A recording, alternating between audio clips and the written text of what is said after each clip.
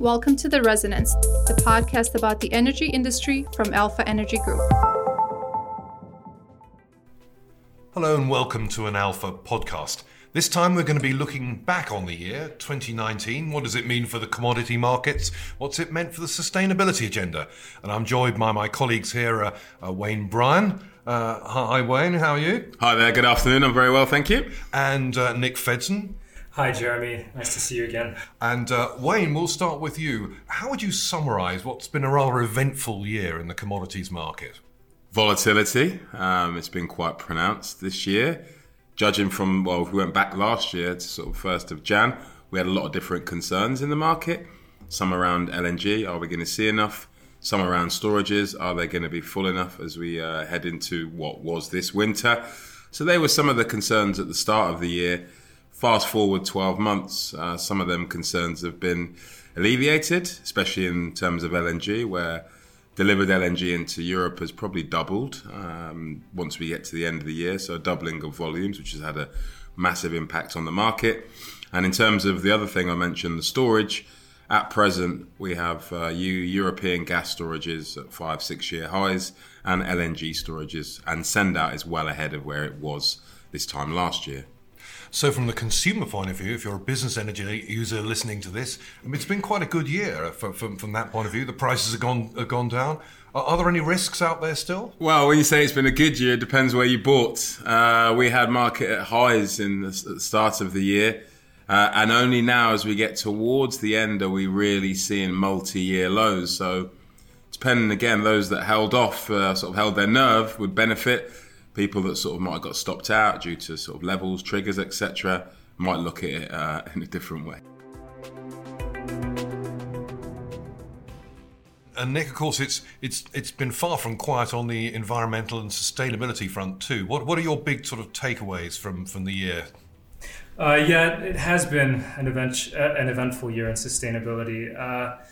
Some of the headline items really you should be breaking down into the different sort of pressures that they're imposing on people who buy energy and carbon. But there's social pressure, there's political pressure, there's regulatory pressure. So just a few examples of some of the more important regulatory drivers for this year that we've been doing some work in at Alpha.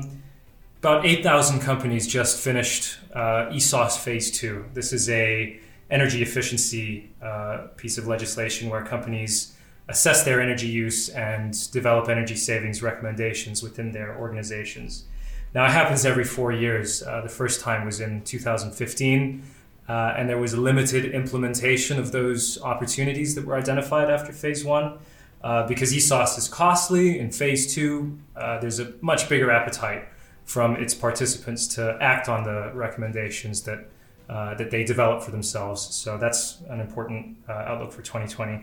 Another one is SECR. It's Streamlined Energy and Carbon Reporting. It replaces some legacy pieces of legislation. Basically, the point of it is to get companies thinking about energy and carbon in the same way that they do their finances. Companies in their financial accounts that get published every year, alongside their finances, will need to report on energy and carbon. And it's going to impact thousands of new companies that have never had to think about energy and carbon footprinting before. So these are two big drivers big drivers for companies thinking about sustainability within their businesses. One of the sort of buzzwords of the year, one of the most important things that's happened is the emergence of net zero targets in the world. Governments have started setting them for the first time this year. The UK was the first country to give itself a net zero target.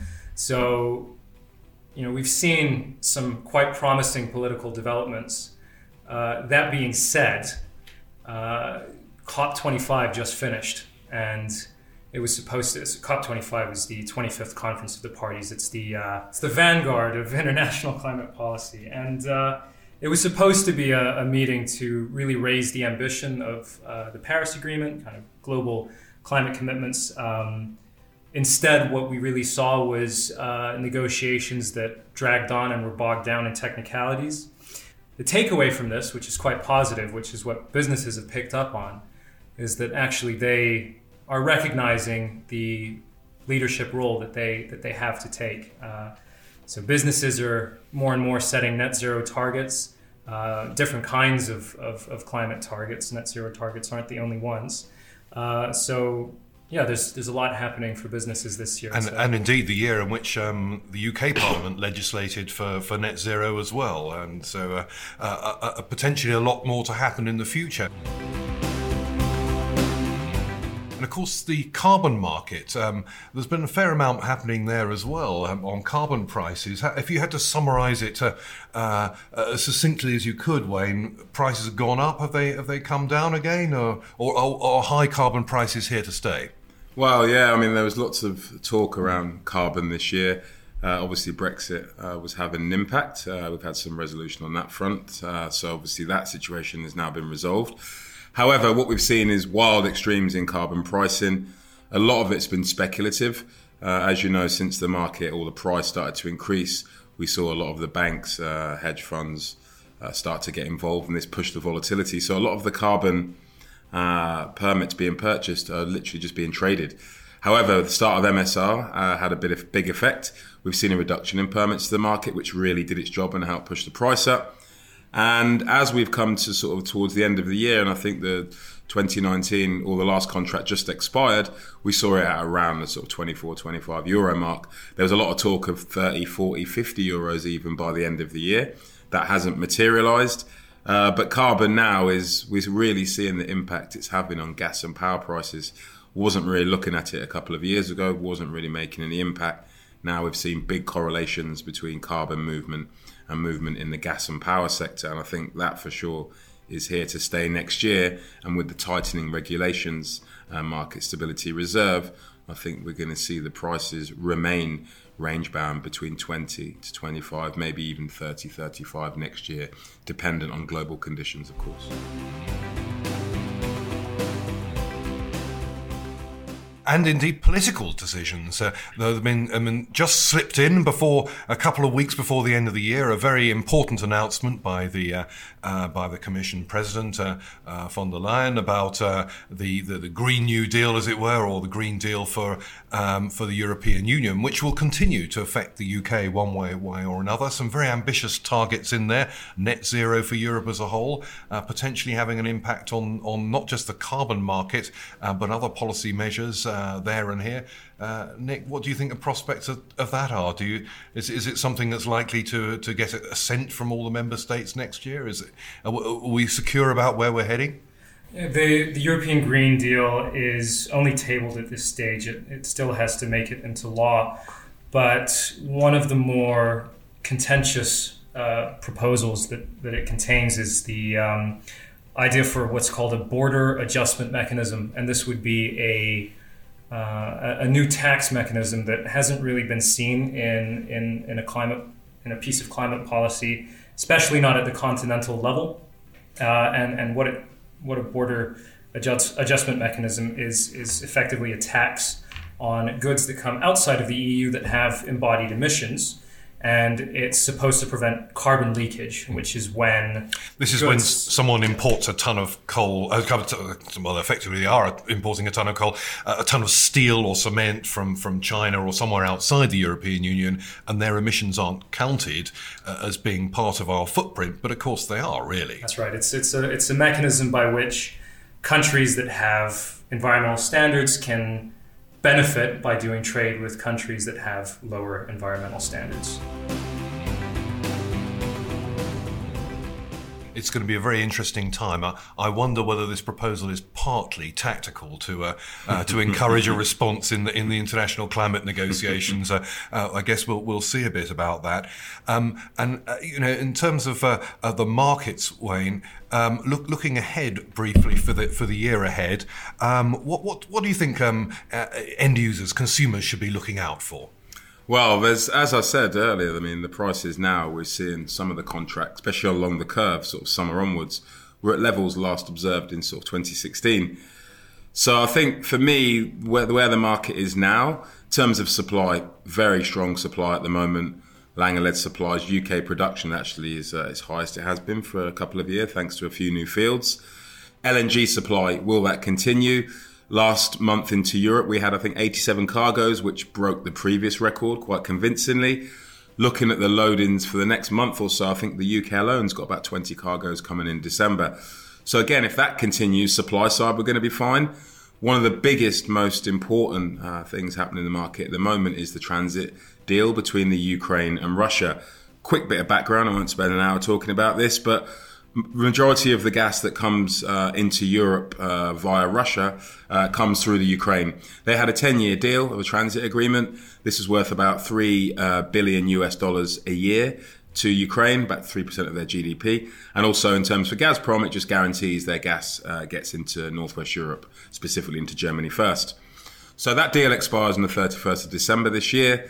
As of yet, there's been 3 rounds of talks. These are being mediated by the EU.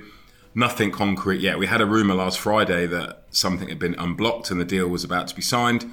Subsequently, trading style by the rumour, some have lost about 8%, which is quite large. Moving forward to today, we have more talks scheduled for this week, but today some reports have come out saying there's further problems with this. No deal's been signed, and on the Ukrainian side, they say the Russians need to do more.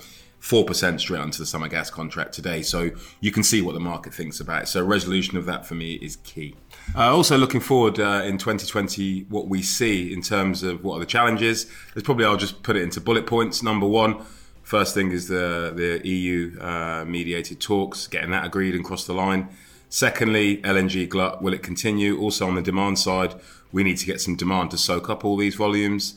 Also, we look at economic conditions globally. We've seen a deterioration. However, since we had recent UK election results, there's a lot more optimism. US-China trade deal is close to being agreed. So again, improving economic conditions. Also, we'll be looking at any situations in terms of French nuclear outages, which so far have been minimal but can always return. So these sort of things we really need to be looking at next year, as well as carbon. Lots of wild forecasts talking about 50, 60 euros next year. If that happens, big impact on prices. So there's lots to look forward to 2020, and I'm sure it's going to be another volatile year. It'll be interesting. On the day this is being broadcast, there's some uncertainty out there. Maybe by the time you hear this, things will have moved on. And Nick, I guess one of the big surprises, one of the things we didn't see this year was an energy white paper in the autumn because of the political problems. Obviously, we have a new government, a new parliament in place now, and the expectation of the energy white paper in the new year. That's going to have to tackle an awful lot of climate and sustainability related issues, with the UK now committed to net zero and some pretty ambitious targets for wind power and decarbonising heat and so on. Should we be on the lookout for new legislation early in the new year? So we were expecting the energy white paper, I think, around August of this year. And the only reason that we've been given for why it's been delayed is because of the Brexit negotiations.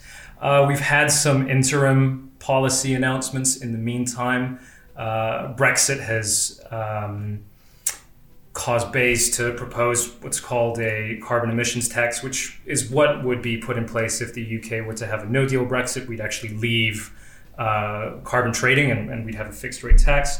So that's one kind of indication for the future. What the rest of the white paper was supposed to do, and really another reason why it's being revised, is actually to incorporate some policy proposals that will solidify the UK's movement towards net zero. And there's still a lot of work to be done, not just by the government, but by some of its advisors like the CCC, in terms of laying down exactly what that path should look like.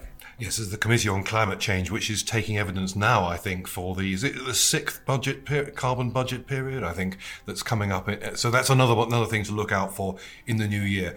Well, there you have it, an eventful time in the commodity markets, interesting time on sustainability, possibly a bit too interesting close to home on politics. Let's hope that's a little quieter in the new year.